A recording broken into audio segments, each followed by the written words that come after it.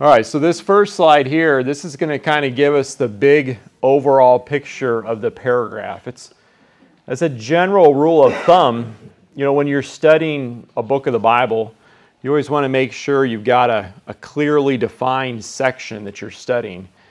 It's pretty easy to get off base if we just pull one verse or one sentence out of context and we don't think about the whole thing that's being said. Imagine if you wrote an email to someone or you wrote a letter to someone and they just took one sentence out of that and focused on it. You would push back and say, no, you should look at my whole paragraph at least, or ideally the whole letter. So we're going to try to tackle the sections paragraph by paragraph so that we can make sure that we clearly understand the argument that the Apostle Paul is making. So there's points up there on the slide. These are not exactly the same points that you have there on the notes, but we're going to hit this from two different angles. But basically, as I say there at the top in page 14, his answer to this question of why humanity needs God to reveal righteousness through the gospel is because there's also wrath that's being presently revealed from heaven against all mankind. That's what he says in verse 18. So he's not just thinking of wrath like at Jesus' second coming or at the final judgment, but he's saying even in the present, right now, God is already showing his righteous displeasure with sin. And then he's going to go on to make several points in explaining how this is so. The first point there is he's going to say that all men know God. So let's just look at verse 18. It says, "The wrath of God is being revealed from heaven against all the godlessness and wickedness of people who suppress the truth by their wickedness." And it's going to be a little bit later when he actually comes right out and says what this truth is that they're suppressing. But in the context, it's pretty clear the truth that they're suppressing is the truth of the existence of God and their accountability to him. They know it's true. All men know that there is a God, but it's something that they suppress. They try to live as if he's not there. So God is giving humanity some of the consequences of their sin before the final judgment. And God is right to do this because men suppress the truth by their wickedness. They know God, but live as if they do not. Number two, all men know God because he's revealed himself to them. So how do they know God? It was never going to be them crawling up a ladder and finding God on their own. He was never going to be found through their own investigation. It always had to be God coming down to us and revealing himself to us. So there in verse 19, Paul gives the reason why. He's got that little word since there in verse 19, the beginning of 19. He's giving the reason why he can say that men are wrongly suppressing the truth, i.e., they're denying something that's plain to them. So it's suppressed, and it's evil, and it's accountable because it was so plain and obvious. It was something that they shouldn't have missed. Paul can then say because it's being suppressed, because God has revealed himself to them in verse 19. Let me just read that. It says, "Since what may be known about God is plain to them, because God has made it plain to them." Now, sometimes you'll hear an argument that says that to them could also be translated as like within them. And that would be the idea that God has revealed himself to us internally, maybe through our conscience. Well, I think that's absolutely true. And that is going to be an important part of Paul's argument in just a second. He's going to go on, like the slide shows up there, to explain how he's revealed. And he has revealed himself through creation. And we are part of creation. So we are part of the revelation. I just don't think that that's what Paul's getting at right here. He's not saying within them at this point, but he's saying to them. He's made himself known to them. As I say there at the bottom of that paragraph, people are created with God's fingerprints on them. And it's an act of their will that suppresses this knowledge. So this is very encouraging when we're in gospel conversations with someone. Sometimes we feel hesitant to talk about our faith because we know going into it that they're going to be opposed to it. They're going to call us fools, unscientific, naive, backwards. Those are the kind of labels that we would hear. Or we're just going to go into the conversation assuming that there's a lot of things that we have to prove first. So we're going to have like all the answers to all of their questions. And sometimes that freezes us up and causes, I don't know, I think I just created a word there. It causes us to freeze and it makes us not want to enter the conversation in the first place. But what Paul's saying here should actually encourage all of us. That when you go and talk to someone, no matter who it is, because this is all very much about all people, that there's something in their heart of hearts that will connect with what you're saying. That person you're talking to does have an awareness that they have a God, and He has revealed Himself to them. And one of the ways He's revealed Himself is through them. They themselves are part of the creation.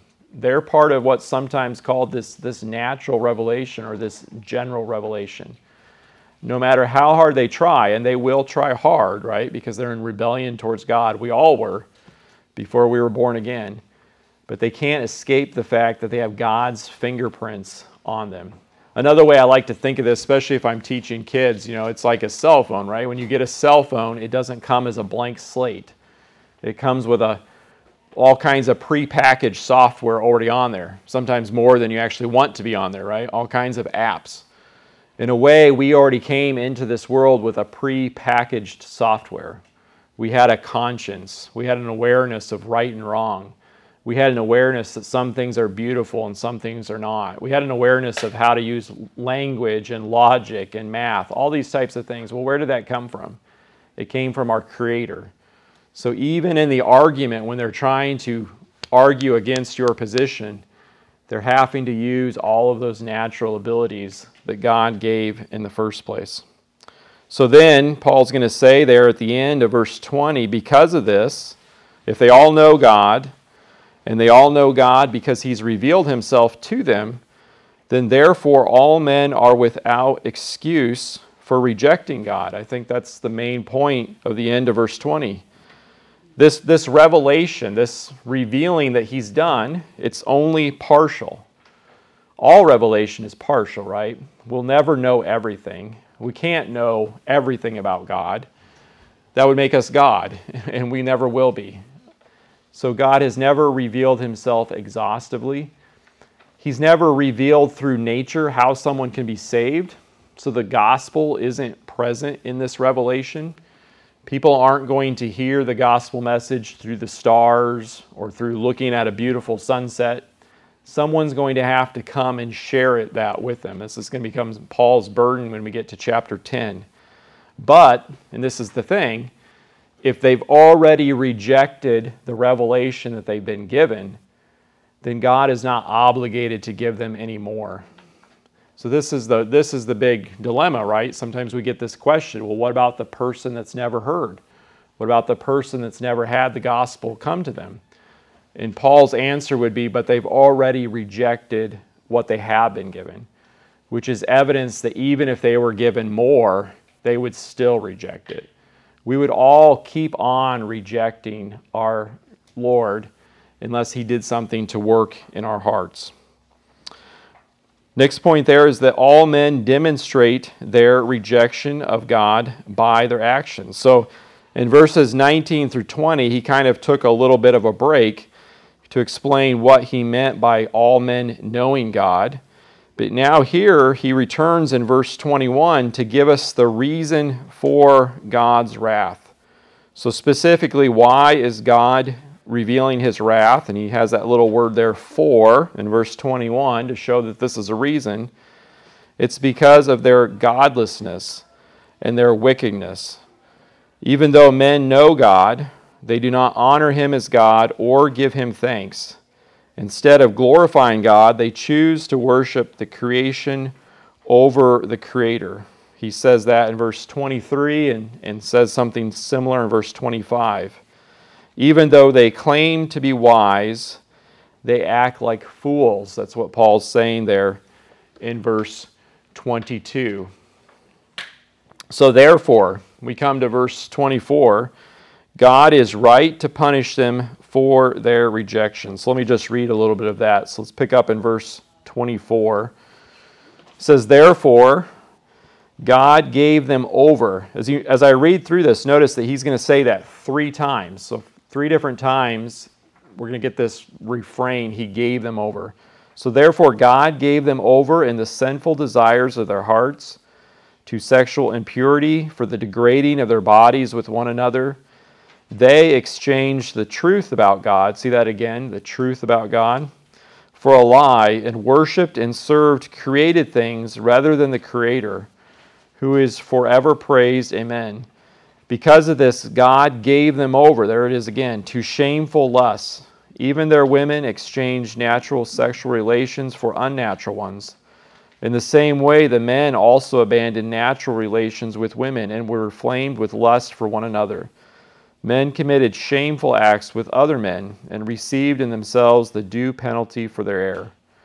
Furthermore, just as they did not think it worthwhile to retain the knowledge of God, so God gave them over to a depraved mind, so that they do what ought not to be done. They have become filled with every kind of wickedness, evil, greed, and depravity. And then he goes on to just keep describing all of the various manifestations of sin. So at the bottom of the page there, I say Paul describes the consequences of mankind's rebellion 3 times using the word exchanged or handed them over to describe mankind's action. 3 times he says they exchanged. So 3 times he says they've exchanged the truth for a lie in some way. So 3 times God has responded to their exchange by giving them over or handing them over to an appropriate response.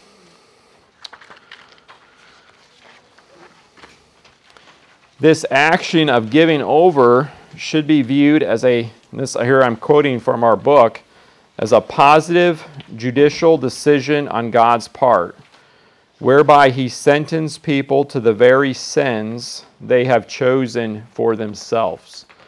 So there's a very appropriate way that God metes out this justice, which again fits into the broader theme of the fact that everything that our God does is right. In general, when we say that, that's a very heartening thing to us, right? That our God always does what is right. But that's only encouraging if we know that we've been made right in Christ. Because if we had to approach a God who always does what is right, and we ourselves weren't right, well then, like the famous preacher Jonathan Edwards said, it would be a fearful thing to fall into the hands of an angry God, would it not? If we had to approach a right and perfect judge without being right ourselves. And you can see that he's giving them a penalty that fits their crime. He gives them, in a sense, what they've wanted. This is really emphasized in verse 28 here. So, as a general rule, I'm not going to emphasize Greek words, but I just wanted you to see just a snapshot here of how Paul's using a little bit of a play on words. And in our English translations, we could probably bring this out with the word worthwhile and worthless. You see how those are kind of related words that sound the same? He's doing something similar. So this is just my own stab at a translation here, verse 28. Paul says, and because they did not think it worthwhile to acknowledge God, God handed them over to a worthless mind, so that they do things that are not proper. So they did not think it, another way you could say there, they didn't see fit to acknowledge God. They just didn't see it as appropriate. They just didn't think there was any necessity to it. To them, it wasn't a worthwhile endeavor. So the appropriate response then, if they didn't want to use their thinking, their affections, all those great things that God has given them to use, if they didn't want to use them in a worthwhile fashion, then God was very just in turning their affections around towards worthless things. So God handed them over to a worthless mind so that they do things that are not proper. In verses 29 through 31, he's going to go on to describe what those improper things are. And here's really the nail in the coffin, so to speak, this indictment against us as humans. Even though we knew there was a God, even though he'd revealed himself, even though then he is just then to hold us accountable, we still do wrong even though we know it's wrong, even though we have a guilty conscience over it, even though we know those things are worthy of death. That's what Paul is going to say at the end of the passage here. Let me pick it up in verse 32. He says, although they know God's righteous decree that those who do such things deserve death, they not only continue to do these very things, but they also approve of those who practice them. So let me just try to take a stab at explaining that there in this paragraph. So because they're created in God's image, all people know right from wrong, and they know their actions deserve punishment. So again, that's another thing that you can take confidence in. When you go and you're sharing the gospel with someone, they might tell you, well, I don't really believe in God. And I don't think it's actually real helpful to say something like, well, yes, you do. And they're like, no, I don't. Yes, you do. That's not going to be very effective, right? You're going to have to take an indirect approach. You're going to have to take an indirect approach to show them that they don't live consistently with the thought that there is no God. But also you can take great confidence in the fact that as a human, they do have a conscience. Again, that conscience can be seared. They could be ignoring their conscience. But they do have a general sense that some things are right and some things are wrong. And here Paul says they actually know that there's a God who they're accountable to, that the things they're doing are worthy of death. Think about that. They know that they deserve the death penalty for these actions. But they not only will continue to do them, but they'll celebrate and approve of other people doing them. That's a general picture of humanity, all people included. And again, they become self-deceived. That's part of having this worthless mind. They actually do start believing lies. And so if someone tells you I'm an atheist, they may have truly convinced themselves of that. But there is some connection still. They still bear the fingerprints of God. And that's a great confidence to us when we go and we speak to him. It's against this backdrop of the revelation of God's wrath that God also reveals his righteousness through the preaching of the gospel. I'll pause there for a second. Any questions so far over that first paragraph? It's bleak, right? But it's one way it's been described to me is if you want to sell a diamond, right? They always put it against black velvet, a really dark background when you walk into that jeweler's case. The gospel is more precious and our Savior is more brilliant because of the dark background that he found us in, right? The good news is only good news if there's bad news, right? That's the only way it works. So we have to be winsome about it, right? I was reading a book recently and someone said you just can't burp out the gospel. I thought that was a clever way of putting it. You don't just walk up to someone and tell them you're going to hell or repent or burn, that type of stuff. Sometimes we get that, from a street preacher or someone holding a sign at a football game. That's what this writer meant by burping out the gospel. We should be more winsome than that. We should try to present the gospel in a more packaged way, so to speak. The apostle will talk about adorning the gospel with our lifestyle. We don't have to be obnoxious about it. But on the other hand, we should be bold, right? Because when we go and we talk to someone about their sin, and we ultimately have to, if they're going to repent of that sin, then we should take confidence in knowing they do know what we're talking about here. They do know that they're guilty. They do know that there's a God who created them and who they're accountable to. All right, let's go a little further. Let's go to the next paragraph here. Let's go to chapter 2. So this would be page 16 in the notes.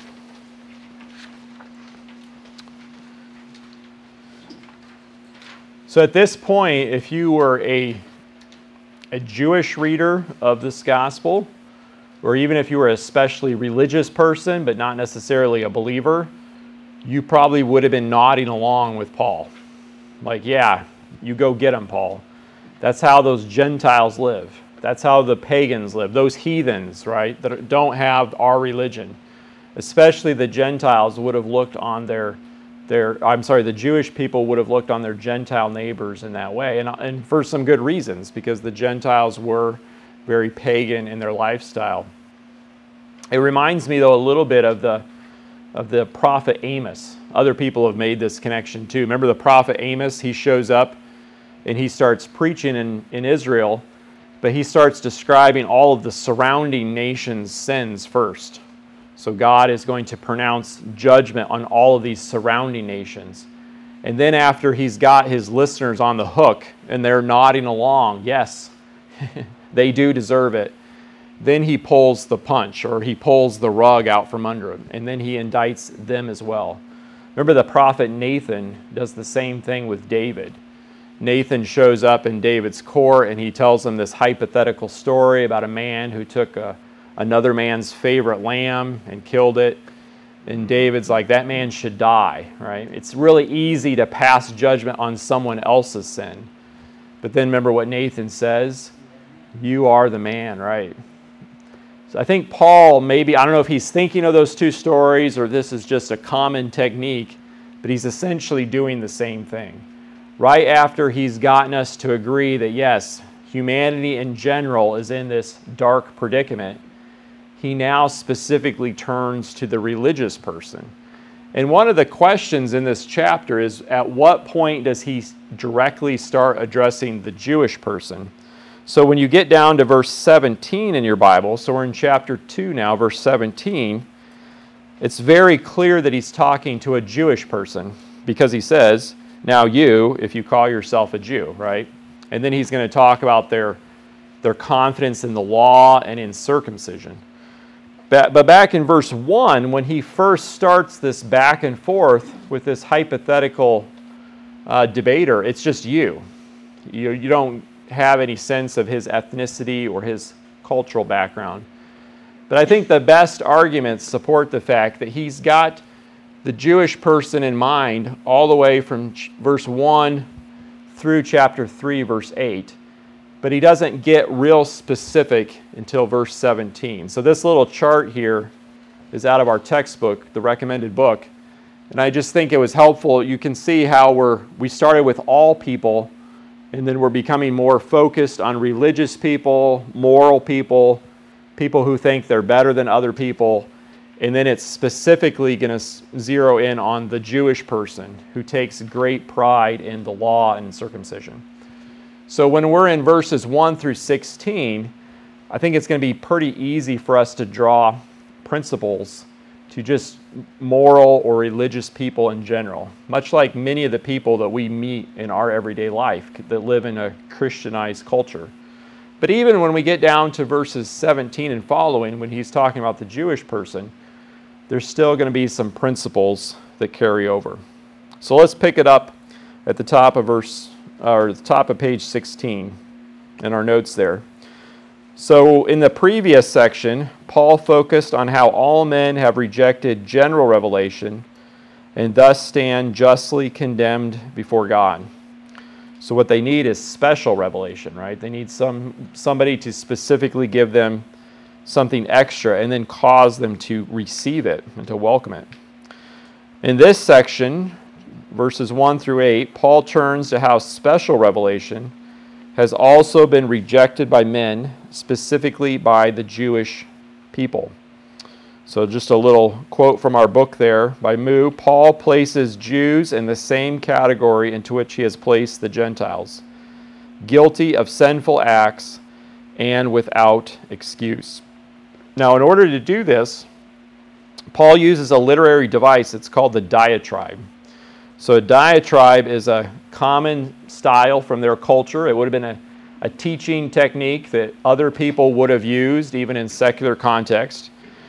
Basically, it's a question and answer format. So you, as the writer, you create a fictional opponent and you put words in his mouth, and then you and that fictional opponent go back and forth debating, question and answer. And we, as the readers, we get to listen in on their debate. Of course, the author, Paul, he's controlling both sides, right? So that he can make a point. So the writer enters into a discussion with a fictional opponent as a way of advancing his or her own argument. This style can be seen in the way that Paul uses pronouns. So back in chapter 1, where we just were, it was all third person. It was them and it was they. He was just talking about all of us in general. Now all of a sudden it's this you.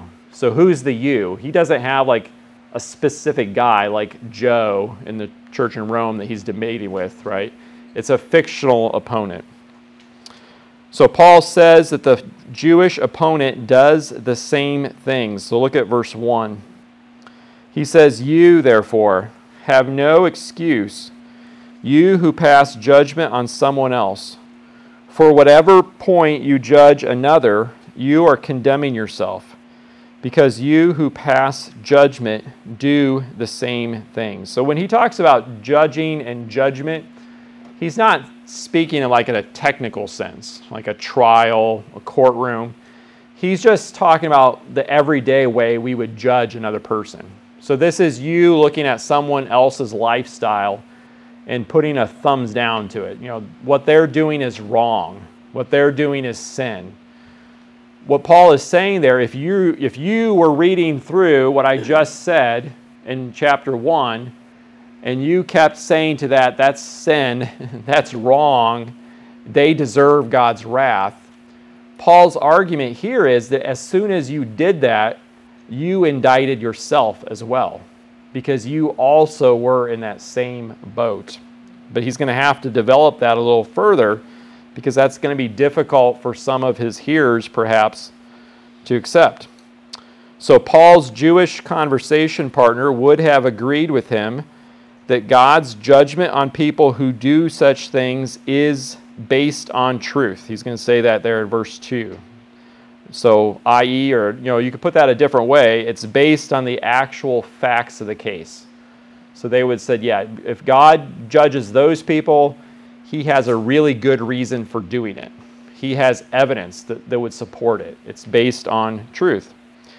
However, while acknowledging that God was just and that they were sinners, many first century Jewish people would have put trust in their status as God's covenant people as the means of rescue from the penalty that these sins deserved. So let me just give you a little taste here of some of their own literature. So this is from a document, a piece of Jewish literature. It's called the Wisdom of Solomon. So this isn't scripture at all. This isn't canonical. It's not inspired. It actually, in several places, actually has bad theology. But it was written probably about the same time that Paul is writing the book of Romans. So it's roughly from the same time period. And the writer is saying here, he's expressing a prayer. He says, "But you, our God, are kind and true, patient and ruling all things in mercy. For even if we sin, we are yours, knowing your power, but we will not sin, because we know that you acknowledge us as yours." So see that big emphasis on there on, if you'd ask them, well, what's going to be the solution to your sin? How is God going to overlook the fact that you're a sinner? At least this person would have represented the position that would have said, but we're yours. We're your people, God. You made a promise to Abraham. We're Abraham's descendants, so we're his. It reminds me of when the Pharisees showed up at John the Baptist's preaching. Remember when he's baptizing? And he says, "What are you guys doing here? Are you running away? Who told you to flee from the wrath of come? The wrath to come." He called them children of snakes, brood of vipers. And he knows what they are putting confidence in, because remember he says that God could produce children of Abraham out of stones if he wanted to. So the only reason John says that is because he knows that they take great confidence in their covenant relationship with God. Now, it's unlikely that on our everyday basis we would meet someone that would say it just the same way. But there is a principle that carries over. You will meet people that will point to being part of a group as their safety net, right? I was baptized into a church, or I'm part of a Christian family, or I'm part of an Islamic background, or whatever tradition is. They're putting confidence in the fact that they're part of the right group. And that's the specific objection to the gospel that Paul's trying to address here. And it would have been something that he commonly would have heard, and this is the kicker, right, for Paul. It's probably what he himself would have said, right? That he himself would have once said something very much like this. This is what he would have put confidence in. So Paul responds there by noting that God's kindness, forbearance, and patience toward the Jewish people should lead them to repentance. So let me just read that verse 4. Let me back up. I'll go back to verse 3. So let me read verses 3 and 4. He says, "So when you, a mere human being, pass judgment on them, and yet do the same things, do you think you will escape God's judgment? Or do you show contempt for the riches of his kindness, forbearance, and patience, not realizing that God's kindness is intended to lead you to repentance?" So yeah, Paul is going to go on a little bit later to say that God's given the Jewish people great privileges, and he has preserved them against all odds. That was true in their day, in Paul's day. It's still true today.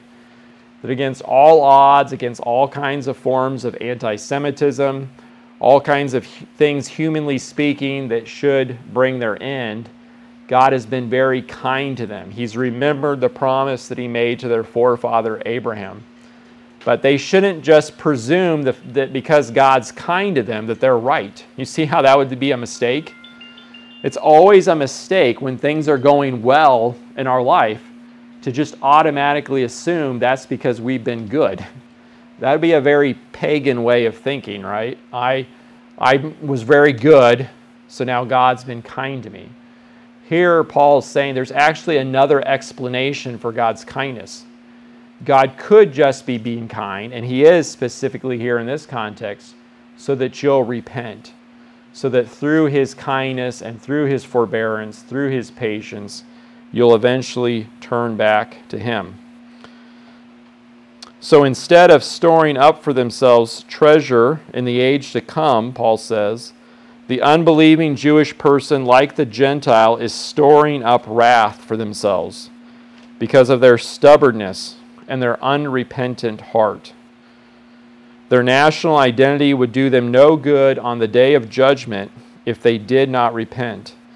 This was also stated by the Old Testament. So, this is pretty a common theme all through the prophets.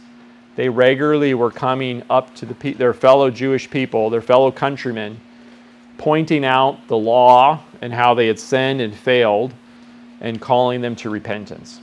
And then John the Baptist shows up at the beginning of the Gospels. He's doing the same thing. He's calling the people to repentance. Just being part of the right group wasn't going to be enough. And then Jesus picks up the torch from John when John goes to prison, and Jesus is preaching the same message. And it's essentially the same message that you and I are preaching today, right? The one-sentence summary of John and Jesus' preaching was, repent, for the kingdom of heaven is near. And that's essentially the same thing that you and I are preaching today. That there is a kingdom that's coming. There's a day of the Lord that's coming that will make this world right. All of the things that people are worried about and discouraged about and want to complain about and would like to talk to you about, Christ is the solution to all of those. He will make this world right. But you will only enter it if you are right in Christ. And so there has to be both sides of that. The kingdom of heaven is near. It's imminent. It could happen at any moment. Lord willing, it could happen tonight, right? But because of that, we all need to repent when we hear the gospel message. So turning the page there to page 17. Actually, this will be a good place to stop for a few minutes. We got a few minutes before the break. Any questions? Yes, sir.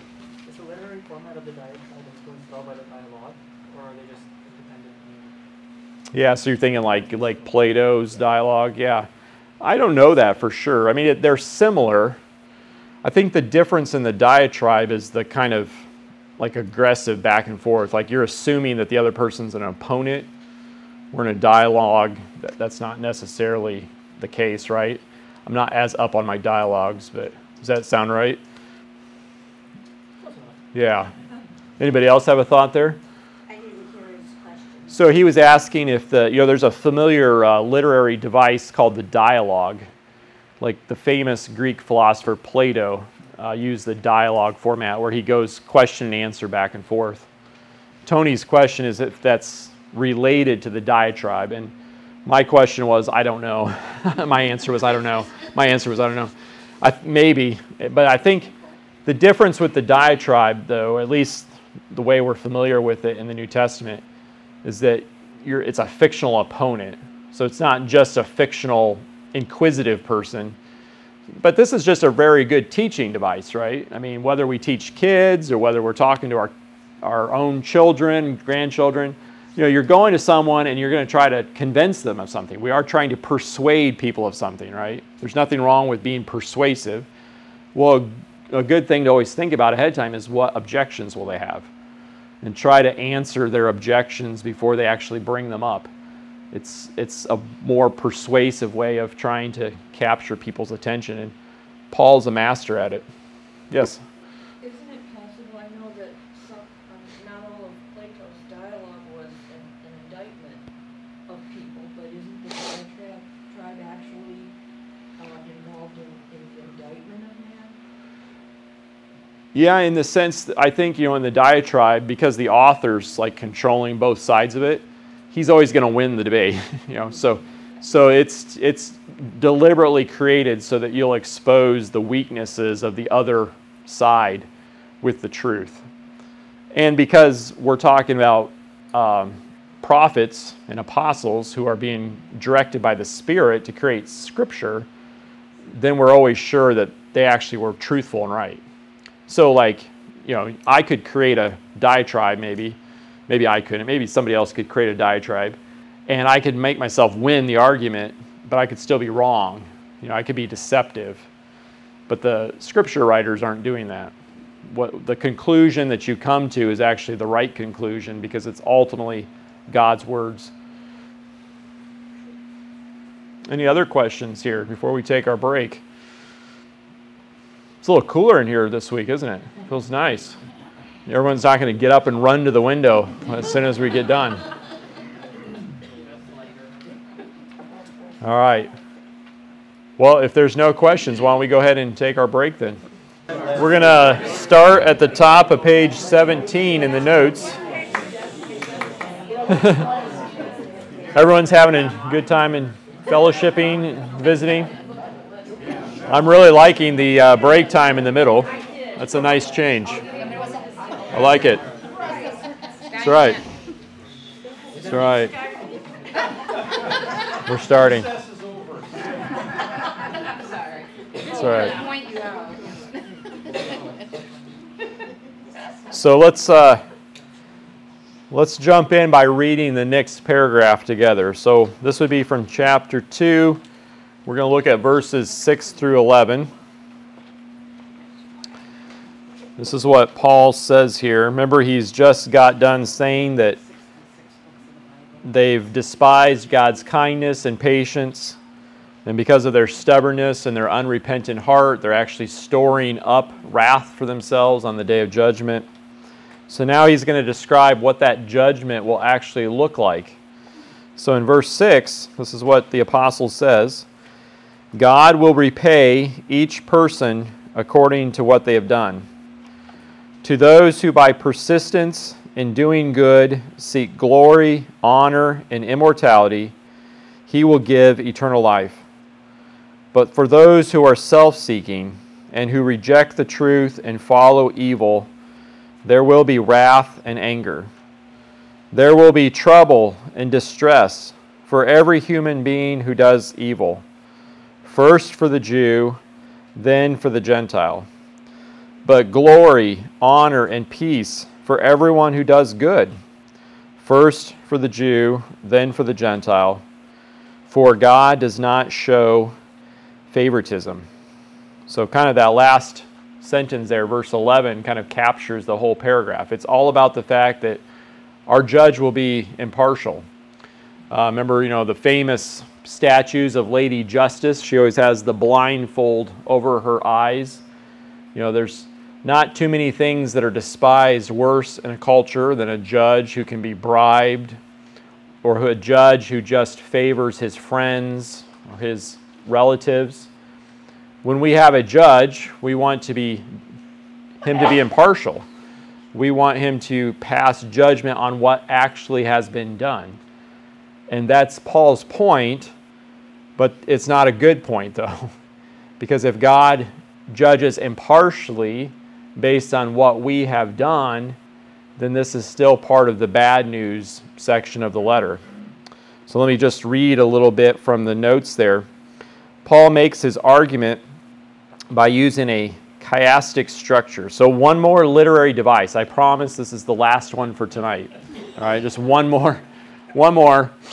So basically what this is it's kind of X-shaped. So it comes from the Greek word that means X. The letter X is their letter chi. And if you look at the way it's parallel, you can imagine one side of an X over there on the left. We're used to parallel structures from the Psalms. When you're reading the Psalms, or sometimes you're reading Proverbs, it almost seems kind of repetitive because it was a familiar way of saying something in a very memorable fashion. You'd say one line and then you'd say the same concept maybe with different words. And so the two lines are parallel. This is just an expansion on that same idea. So basically the first thing Paul says is parallel to the last thing. And then if he wants to go further, then the second from the top is parallel to the second in the bottom. And the things in the middle are also parallel. And they do it this way because they really want you to focus on the middle thing.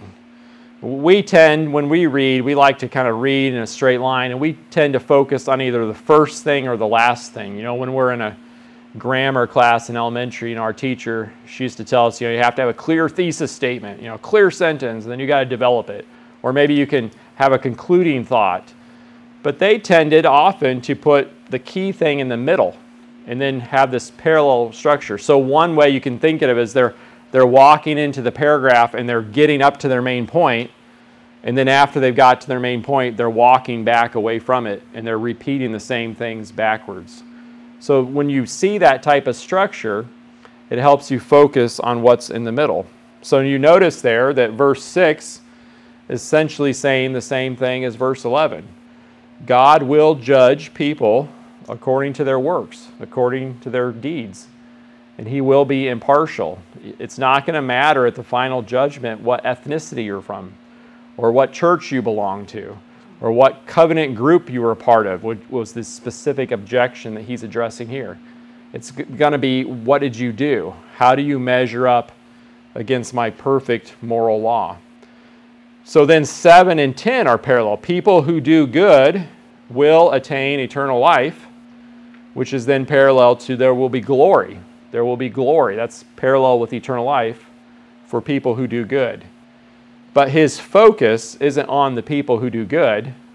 His focus is on the people who do evil. So people who do evil will suffer wrath.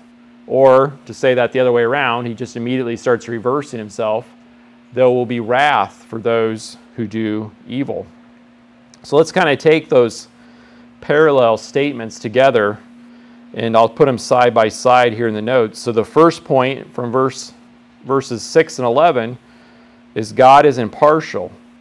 So he will use the same standard to judge everyone, their works. One passage you could think of right here is, remember the final scene in Revelation of the white throne judgment. Remember there's books that are opened, and it's our deeds, right? What have we actually accomplished? So Paul uses this phrase, he will repay each person according to what they've done. And you can see that in most of our English Bibles, there's quotes there because this is an exact quote. It actually could come from two different places in the Old Testament because there's two different places that have basically the same words, Psalm 62:12 and Proverbs 24:12. You see how that would be a powerful argument because Paul's talking to his fellow Jewish people who know the Old Testament, and he's basically saying this is something you should already know from the Old Testament, that God will repay each person according to what they've done. As one of the writers here that I appreciate, Frank Thielman, he puts it, the critical criteria at the judgment will be their inner disposition toward God and the way of life it produced. God will not render judgment on what people possess, know, or hear, nor will his judgment take into account the social group with which they identify. So then moving to the next layer, that would be verses 7 and 10, the second from the top and the second from the bottom. People who persistently do good will attain glory and eternal life. And I want to put the emphasis on the persistently part. That's really important to Paul's argument. He's not saying people who occasionally do good or mostly do good. He's talking about people who persistently do good. He says that two times. First time he uses the word persistence, and then he uses the word seek, a person who's regularly seeking after good. So he's emphasizing the consistency of good works. Now this is one of the big debates in Romans. So we had one last week that we had to tackle. What does it mean that there's righteousness that's being revealed? This is probably the big one for tonight. So there's two ways that this verse can be reconciled with what Paul will later say about the impossibility of our good works making us right with God. You could potentially be talking to a Roman Catholic friend or another professing Christian who has more of a merit-based theology to varying degrees. Not everyone has exactly the same viewpoints. But they might point to this passage and say, look, this backs me up. Paul's saying here, if you do good, you get eternal life. If you do evil, you won't. I mean, that seems very merit-based. You see how they could make that argument? Well, there's two ways that that's been responded to. So there's two evangelical, or there's two gospel-believing ways to respond. The first one is that Paul could be referring to the fruit of the Spirit produced in the lives of Christians. Some of you were in my Matthew class last year, right? We looked at all of those places in the Gospel of Matthew where both John and Jesus talk about fruit. Because if we've been born again, we have the Holy Spirit living inside us, we will inevitably produce fruit. So that could be what Paul's referring to. And I give you the names of some good scholars who have argued that position. But the one I think is right is always going to be the last position, right? That's always the clue. In my opinion, Paul's more likely presenting the standard God uses in determining whether any man, any human, is worthy of eternal life. But Christ only meets the standard.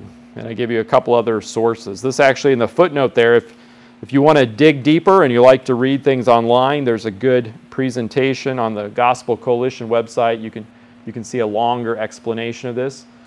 But basically, the argument here, and I think it's correct, is that at this point in the letter, Paul is still focusing on the bad news.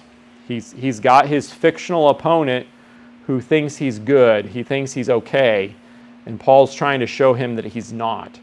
So starting to talk about the fruit of the Spirit, it wouldn't make sense at this point of the argument. Also, just the way he's structured this, right? The emphasis is on the good, on the bad. It's on the evil. It's on the receiving the wrath. So there's several different arguments, I think, that support the fact that what Paul's saying here is that there is a standard that God will hold all of us to. And it's a standard of persistently, always, consistently doing what's right and good. And it's to that type of person he will give eternal life. And none of us will meet that standard. There's only been one human that will. It was Jesus Christ. And so as the letter develops, we're going to realize the only way that we can have eternal life is in Christ. It's in union with Christ. We will get into the kingdom on Christ's coattails, so to speak. on his merits, not our own. At this point, we're supposed to see that we are deserving of God's wrath. So I say there, therefore, in this context, Paul presents the hopeless situation in which we all find ourselves, the Jewish person included, apart from Christ's righteousness. Other New Testament passages indeed describe the importance of the believer's Spirit-enabled works at the final judgment, and I give you some of those, but that's not Paul's focus here in this part of Romans chapter 2. So this is, I think, his central point. It's in the middle, verses 8 and 9. People who do evil will suffer God's wrath. You notice how before it was you had to be persistently, always, consistently doing good. But with the evil, it's just if you do evil. It's any evil, right? Any act of rebellion. Breaking even one of God's laws, right, will end you in this boat. Will send you down this path. There's a contrast here between those two. So verse 8 clarifies that it's not just the outward actions that will be judged, but also the underlying selfish ambitions of men. Notice there in verse 8, it says, "But for those who are self-seeking and who reject the truth and follow evil, there will be wrath and anger." You could be talking to someone and they could say, well, I'm just not really that bad. I just don't do all the really bad things. Maybe Hitler deserves hell. Osama bin Laden, he deserves hell. Politicians in Washington, they deserve hell. They could name all kinds of horrible people, right? But I'm a good person. And you can usually quickly in a conversation realize that's where they're headed because they'll start talking about all the good things that they do, and they want you to know about that, right? It's just a human condition that we're all susceptible to. But one of the things that we can do, and I can't tell you exactly how to do this, right? Because every conversation is different. But you can gently just help them realize that they're self-seeking. That they actually wake up every morning thinking, what can I do for myself? How can I please myself? They're essentially selfish people, and really the idol of their life is them, right? They're worshiping themselves. That's what Paul's referring to here as self-seeking. Even that kind of inner attitude would make us all worthy of God's wrath. So both the Jew and the Gentile will suffer God's wrath. Flipping the page. The Jewish person's privileges do not excuse them at the judgment, but instead make them first in receiving them. So you see what he does there? He's going to go on to say, you've actually been given great privileges. And with those privileges come greater responsibility. And so at the judgment, you will actually be first in receiving judgment. Again, this isn't an outsider speaking in some kind of anti-Semitic way. This is a fellow Jewish person who used to think the way that his opponent thinks. And he's kindly telling them that they need to repent. So let's go to the next paragraph then. This would be verses 12 through 16. Let me just read that for us. He says, all who sin apart from the law will also perish apart from the law. And all who sin under the law will be judged by the law. For it is not those who hear the law who are righteous in God's sight, but it's those who obey the law who will be declared righteous. And then a little bit of a parenthesis. Indeed, when Gentiles who do not have the law do by nature things required by the law, they are a law for themselves, even though they do not have the law. They show that the requirements of the law are written on their hearts, their consciences also bearing witness, and their thoughts sometimes accusing them and at other times even defending them. This will take place on the day when God judges people's secrets through Jesus Christ, as my gospel declares. So in this section here, top of page 18, verses 12 through 16, Paul addresses the objection that the Jewish people possess the law of Moses and are thus not in the same situation as Gentiles with whom God had not made a covenant at Sinai. Paul answers that both Gentiles and Jews will perish. So again, the objection would be, well, we have the law. We're different. Yeah, you've painted this picture of humanity in general, but that's not us, because we had the Mosaic law. And Paul's answer to that is it's not just having it, it's actually doing it. Yes? I was going to say, the Sermon on the Mount, isn't that kind of what Jesus was trying to point out to them at that time, that they look at the surface of the law, they don't see the depths of their own sin, not being able to, how deep it is to be perfect before God. Yeah, absolutely.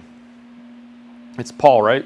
Yeah, so Paul, if you didn't hear, Paul brought up a good point, that this is essentially the same thing that Jesus says on the Sermon on the Mount, that there was a superficial keeping of the law that would have deceived some people to think they were okay. And it seems like one of Jesus' points in the Sermon on the Mount is to say that true repentance would also look like inner changes. So not just murder, but also not hating. Yep, I definitely think so. Yeah, so so Jesus wasn't changing the law. Sometimes I think that's a misconception of the Sermon on the Mount. But I think if, let's say like Hannah or Ruth or David or Samuel, if they had been there at the Sermon on the Mount and they heard what Jesus was saying, they would have said yes. That's what I always thought the law was teaching me to do. It was never supposed to be superficial or on the surface. All right, so here's kind of a snapshot of the whole paragraph so that you can see it. So his main point in this paragraph, I think, is that both Gentiles and Jewish sinners, that should say Jewish sinners, will be condemned and perish. Having or not having the Mosaic law will make no difference. So that's what he says in verse 12.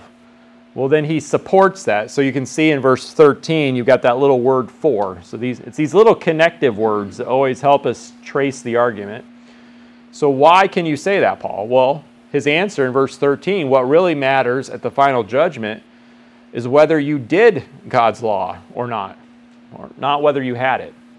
And again, this is something that the Old Testament itself had already told them. So this is just one of several passages that we could go to. But this is from Leviticus 18, 4 through 5. It says, "You must obey my laws and be careful to follow my decrees. I am the Lord your God. Keep my decrees and laws, for the person who obeys them will live by them. I am the Lord." So he did promise an everlasting life, a life on the other side of resurrection, a home someday in the promised land. That was promised to them, but they could only earn it themselves if they kept the law, if they perfectly kept the law, and no one was able to keep that except for Christ.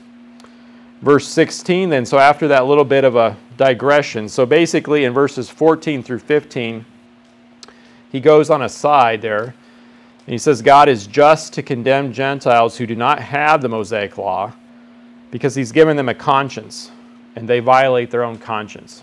So I think just for a second, he stops his debate with the hypothetical Jewish opponent, and he thinks back toward the Gentile.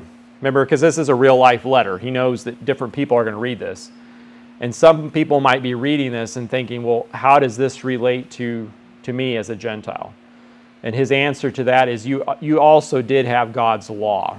It wasn't given to you in a written format with all of the details that were given to Moses at Mount Sinai, but you were given a conscience. A conscience is almost, I like to think of it as like a smoke detector, right? The smoke detector doesn't really create fires. It just detects if they're there. It tells you that there's a problem, and it's always dangerous to ignore your smoke detector. It could be your waffles that are setting it off, but you still shouldn't ignore it, right? You can train your conscience. You can train your conscience with Scripture. But if your conscience is screaming at you that this is wrong, Paul's later in this letter going to say it's always a sin to not listen to your conscience. The answer is keep training it, but it's always listen to it. Well, where did that conscience come from? Well, that's one of the things from chapter 1. That was part of that software package that you and I all came into this world with, that we had God's law written on our hearts. There were basic things that we already knew that were right and wrong. Well, then the Gentile could say, yeah, but they're not as specific as what the law of Moses was. And Paul's answer is, yeah, but you already broke the ones that you had, right? You broke the laws that you had. God was never obligated to give you more. And if you broke the ones that you had, then you should assume that you also would have broken if he'd given more to you. See how that works? So not having the physical law, the law of Moses, isn't an excuse for us as Gentiles, because we had the law of God written on our hearts. So when will this all take place? When he gets down to verse 16, he describes the judgment will occur when God judges the secrets of men through Jesus Christ. So verse 16, let me just read that one more time. He says, this will take place on the day when God judges people's secrets. So again, it has to do with your interior thoughts and motivations. And he'll do it through Jesus Christ, as my gospel declares. So Jesus is the one who God has chosen to be the judge. He'll be the one who exercises judgment. And this is also part of the gospel. Isn't that interesting? So we would maybe sometimes have a tendency to shrink the gospel down to just the good news part of it. And it's true, gospel means good news. But also it's part of that message that Paul's preaching, part of his gospel, that there's going to be this judgment. And at the judgment, God is going to be impartial. And he's actually going to judge you not on who you are, but on what you did. And if we have to go to that judgment with our own record, then we're all lost, right? We have no hope. We have to go to that judgment with someone else's record. And that's where he's driving to in chapter 3. All right, and I'll stop there for a second. Are there any questions at that point?